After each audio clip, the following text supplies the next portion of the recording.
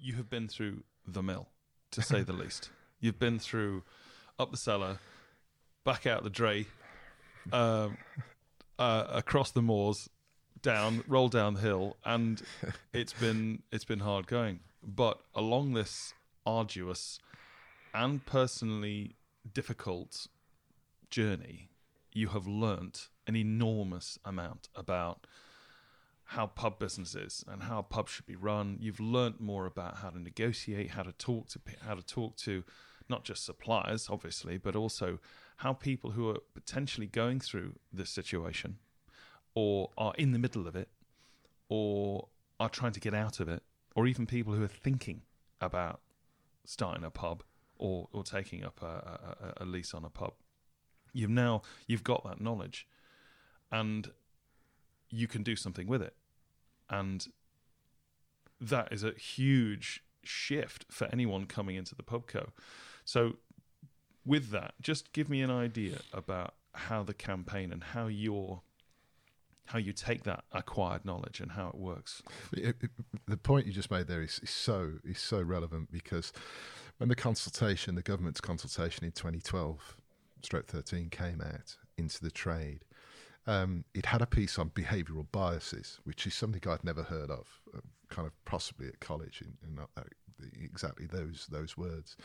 And it described how people will, if given an opportunity, take that opportunity if they're desperate to have it, and they will ignore any advice that they're given or any pointers that are negative and ignore them because they're so determined, because they think they're going to succeed. And they will also, if they're in a negative situation, then they will ignore that and continue to look for the light at the end of the tunnel. And it was really interesting because as I read that, I realised that was us. And that is so many people who come into this trade. And that's not a negative, of course. It's just human nature. And it made me realise how the pub companies focus on that element and that particular point of human nature. And they describe the tenants as lifestyle applicants in a very dismissive sort of manner. And that's not always true, but quite often it is. And effectively, there is a market that they tap into, which is based around that lack of knowledge. And that is the key point, and that's really where we're at in terms of what we're trying to achieve. It's what one of my colleagues often describes as information asymmetry. So there is lack of information out there, and that is kept that way deliberately so that the lack of information and knowledge can be exploited. Because this is simply an exploitative business model. There is no doubt about that. And it is all about the fact that the information that you get is confusing and misleading. So, for example, let's use barrelage. The industry works on barrelage. It talks about turnover being so many barrels. Now, even tenants now will still think that is a 9-gallon barrel that you will see sitting outside of a pub. And certainly consumers think that. But barrelage is, in fact, an old brewery term, and it refers to 36 gallons. It's when beers were brewed in massive oak cask barrels of 36 gallons. So when the industry talks about a turnover of 200 barrels, then that's actually 36 gallons. So everything is calculated as a composite barrelage. So when a rent assessment is made, the wine, spirits, minerals are all referred to as barrels. And it is almost impossible without a degree in mathematics to work out actually what the true turnover of those individual products are. And that's just a small example of how the industry makes life as difficult as possible for its business partners. So it keeps them in the dark. So you're quite right. Over the years, I have learnt a great deal, and I have learnt a lot of that from some people far cleverer than me. Some of the campaigners have been surveyors, for example, who have taught me and demonstrated to me the true nature of how rent should be set. We have become very knowledgeable about things like dilapidations, which is the repair of pubs, and what the law does and doesn't say, and also, more importantly, how the law can be manipulated, because these pub companies, as well as being nothing more than property companies that happen to own property that sell beer, they are also expert litigators. They probably spend, in my experience, more on lawyers and solicitors than they do on any support mechanism for their tenants, which says a great deal about their business model. So what we realised and what we try and do is provide tenants with information, and we provide them with as much accurate and useful information as we can, whether that would be about how to challenge their dilapidations bill or how to go through a rent assessment correctly. And this process that we were following culminated to a certain degree, or was supposed to have culminated with the introduction of legislation, which of course was our goal. That was the aim, and had been probably since I first became involved in the campaign back in 2008, 2009. Because the industry, this isn't Dave Mountford telling you these things. The industry has been investigated on 4 separate occasions by 4 Business and Industry Select Committee inquiries, who have all said everything I've said. So the eventual aim would be and was to introduce some sort of legislative process which would reform the industry and provide tenants with the opportunity to make a choice on the level of agreements that they were going to have, and help them get make a decision on whether they were going to remain tied or to go free of tie. So that took us up to the introduction of that legislation in 2016. But unfortunately, because that legislation has turned into such an abject disaster, our campaign moved away from supporting tenants, more to do with trying to get what we expected to be the panacea to the industry to work.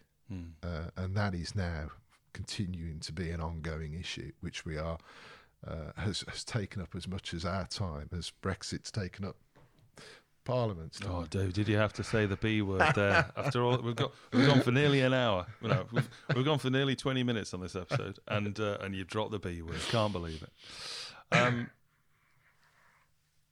We're going to just talk loosely about You've told me how that sort of thing works in the campaigners and the people.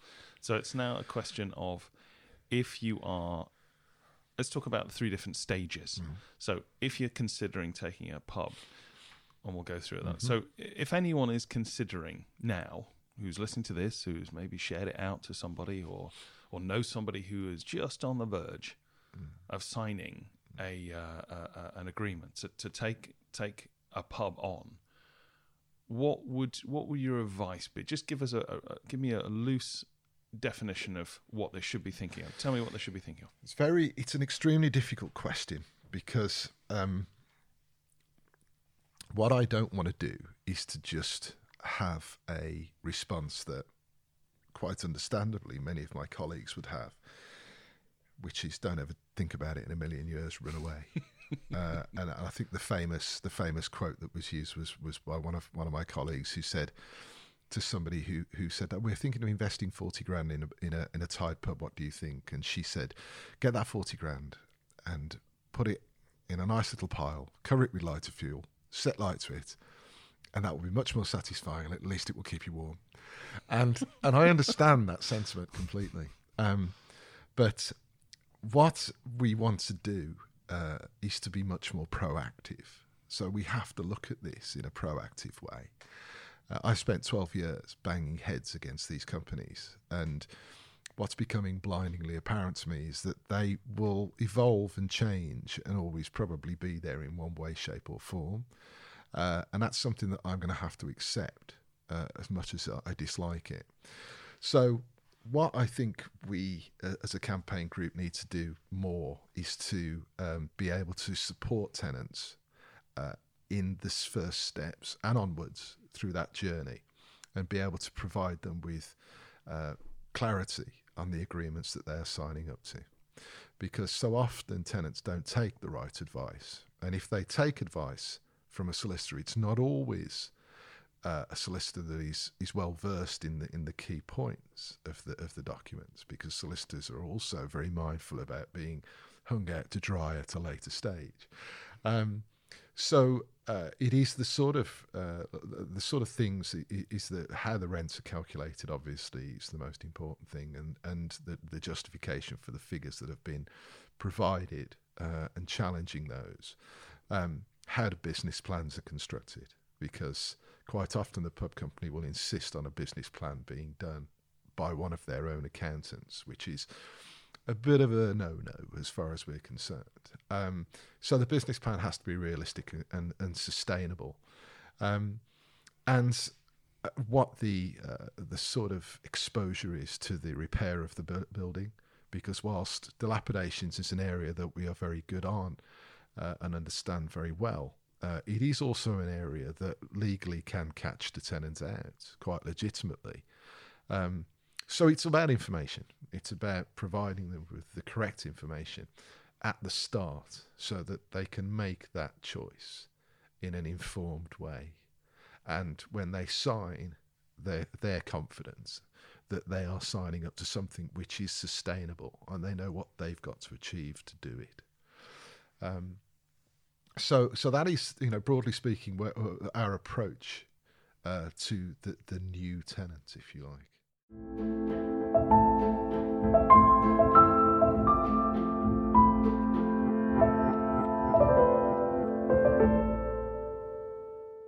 If we look at the second stage, so people have signed their agreement, they've signed up, they've got their, they're in situation, and they are serving punters and they're enjoying the sort of the early stages of the business. Give me an example of where things may start to come awry and where the help is there. Okay, so we do meet people who say been with such and such and no problems, and they've been with them for 2 years, 18 months, whatever it may be. What we often see is because the business model is based on an opportunism, if you like, of people's position.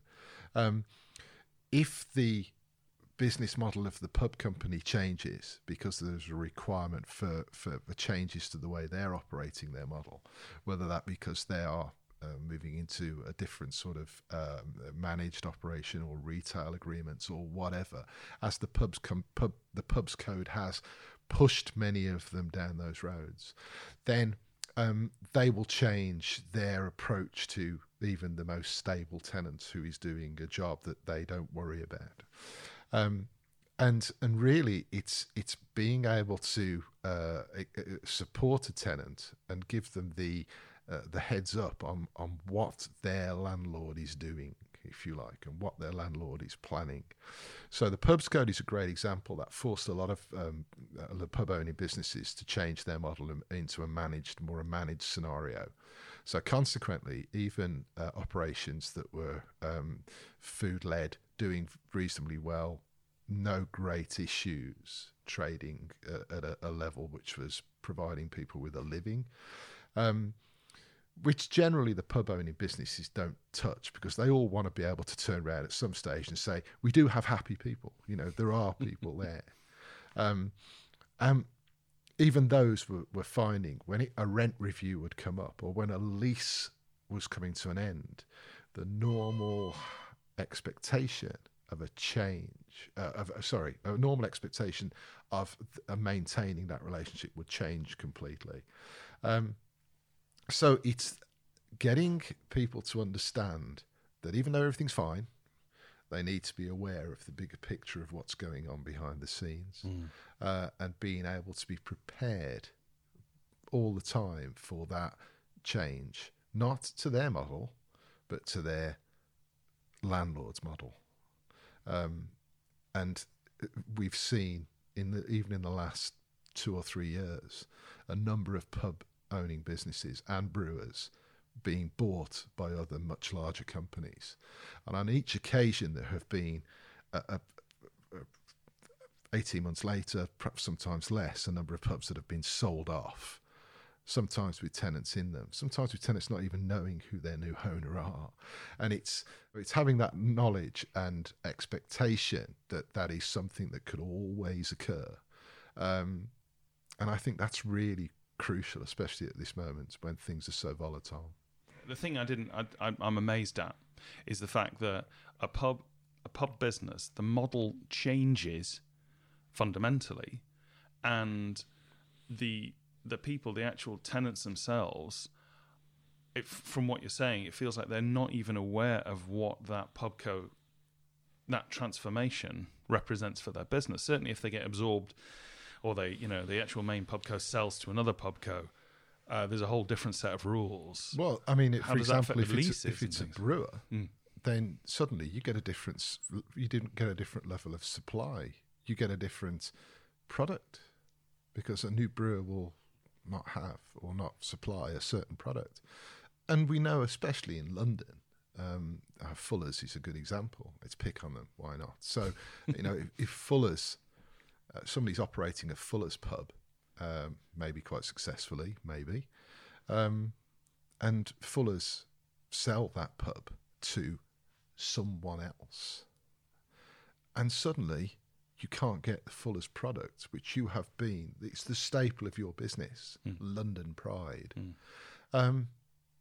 That's your business model gone, just like that. Especially you got regulars that are coming in, absolutely, and have been for maybe for hundreds of years, maybe. Drinking the same product, suddenly you can't get it anymore. And it happens to us. I mean, we've just lost Grolsch from our supply line, and because Coors can't get it anymore now. Third lager, it's not a major problem. That's one of your favourite beers, though. Well, but Pedigree was something that we sold an IR9 to Pedigree. Our business model was based on it. We tried to. It's always worried me because I don't like being exposed like that. So, if Marston's something should happen to Marston's, and Marston's should suddenly decide, well, that's going to create a problem for us. Now, if you're a freer type pub making a decent living, then fine. But if you're always in a perpetual state of jeopardy, like the Tide model keeps you, okay, and that's the crucial thing. You might be doing okay, you might be stable, but you're never rich. You've never got that meat and fat that you need to rely on. Very rarely, anyway. That if the unexpected occurs, sometimes that can tip you right over the edge very quickly.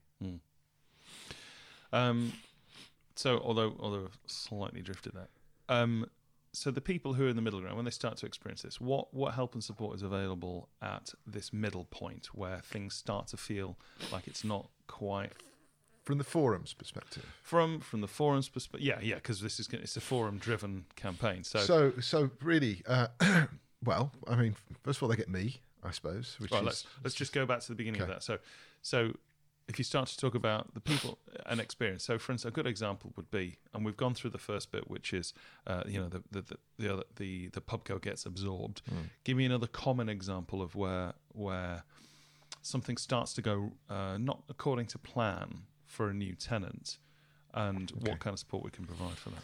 So, what you often find is that there will be a change of personnel within the pub owning business. We've seen this quite often. Perhaps somebody trying to make a name for themselves. A good example is a pub that we happened to be very good friends with the landlord in Derby, and he had suddenly a change of business development manager, and the business development manager was very aggressive, very hostile. Walked in, made a number of accusations, accused him of buying out of Thai, and came up with very little or no evidence, and that changed the whole dynamic of the relationship very, very quickly. Now, obviously that was 2 years ago. Since then, that business development manager has gone on to bigger and greater things, which says a great deal about the business model of the company involved. But what the end result of that was that the owner of that business, the tenant, the tied tenant, could, had I not intervened at that point, or had I not been involved at that point, ended up having a huge fine on his accounts, which would have made a big implication going forward on his his lease renewal, which comes up in a couple of years' time. So it's having that ability to have someone who can sit down in a meeting and say, "Where's your evidence? Thank you, you haven't got it. Great, go away," effectively. Which quite often the tenant, and I understand exactly why, having been in the situation myself, hasn't necessarily got, perhaps always, the skills or the time or the knowledge to challenge. Because, as I've said, they're very clever people, these pub owning businesses. It's a very clever model. Because at the end of the day, they've got away with this for 30 years, so it must be reasonably clever. And there is an element of training and all of the things that goes into that manipulation of the tenant's situation at any one time. So that's just a small example of the sort of changes that can occur. You can often get a business development manager, which some people will say, "Oh, get on really well with him," or "get on really well with her." But they don't last very long. They don't last very long is because their job is not to get on with you. Their job is to try and make as much money out of you as possible. Of course. They're a business. Absolutely. And a specific type of business. Okay, so, and then if we look at the last mile, so people who, perhaps we draw some of your experience as well, but other people, other tenants who are at their end point, they are mentally stressed, financially stretched. They're at an absolute catastrophic low point in their mind, and they don't know where to turn to. Give me an example of what would be, how that would look. Obviously, you've got your own examples, as we heard in the previous episodes, but give me an example of what kind of things that you can, that as an organisation now is able to help with people. Just give me and what their exit strategy is, basically. Well, I mean, really, that is, if you're at that point, the most important thing, and I've got to say first of all that is probably 80% of the business that comes. Let me start again. Sorry. So I've got to say first of all that 80% of the people that come to us are at that point, and our objective is obviously to reduce that down, so that we are taking and dealing with people at the start so they don't get to that point. But the moment, even after 3.5 years of a pubs code, the majority of people who contact me personally are in that sort of situation. And the most important thing is to get into them the fact that it's probably over and they just need to get out, because there is some people are kind of desperate to get out and just need to get out, with the shirt on their back. But some people still think there is something there to fight for, and I know from experience that once you're in 10, 20, 30 grand's worth of debt, it's over. You just got to get out. It's almost, you need to write it off, because whilst we've had fantastic successes in the past of getting people out of pubs, it's very unusual, and certainly I can think of very few occasions when we've got people out of pubs and they've been compensated for their loss. Okay, so the objective at that point is to become involved at the highest level as quickly as possible. And sometimes that can be enough, just getting involved. I have great fun writing emails to people and imagining them opening them and going, "Oh God, not another one from him." That's great. That does me, because I know straight away that will get a reaction. And often what a tenant is looking for is a resolution, somebody to do something, because part of the business model is to drag things out. Why compensate somebody, or why bend over backwards to help somebody get out of a pub when you can just wait 3 months and they're just going to go bust, and you get the pub back anyway. Why do anything? It's as dreadful as it sounds from a business point of view, and these are brutal business people, businesses which are driven by a harsh bottom line, why help somebody and why pay them or relinquish any penalties when you can just sit back and watch them die because you know they will, and then you'll get the pub anyway. So it's getting in there and getting in as quickly and as high up as possible so that the tenant knows that they've got some sort of response so they can make a decision. We normally get a response within a couple of weeks. So it will be, yes, they can go and we're going to charge them this, or we're not going to charge them that, or we recognise, although they'll never say we recognise we've done something wrong.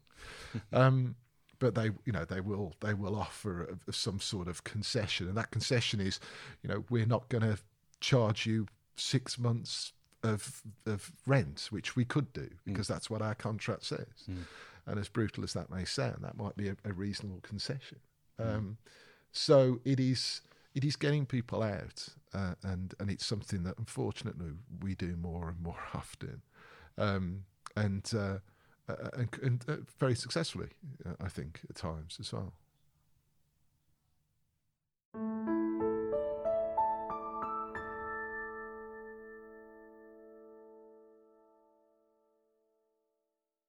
The Forum of Private Business was founded in 1977 as a not-for-profit, membership-based organisation which informs, advises and protects small businesses in the United Kingdom.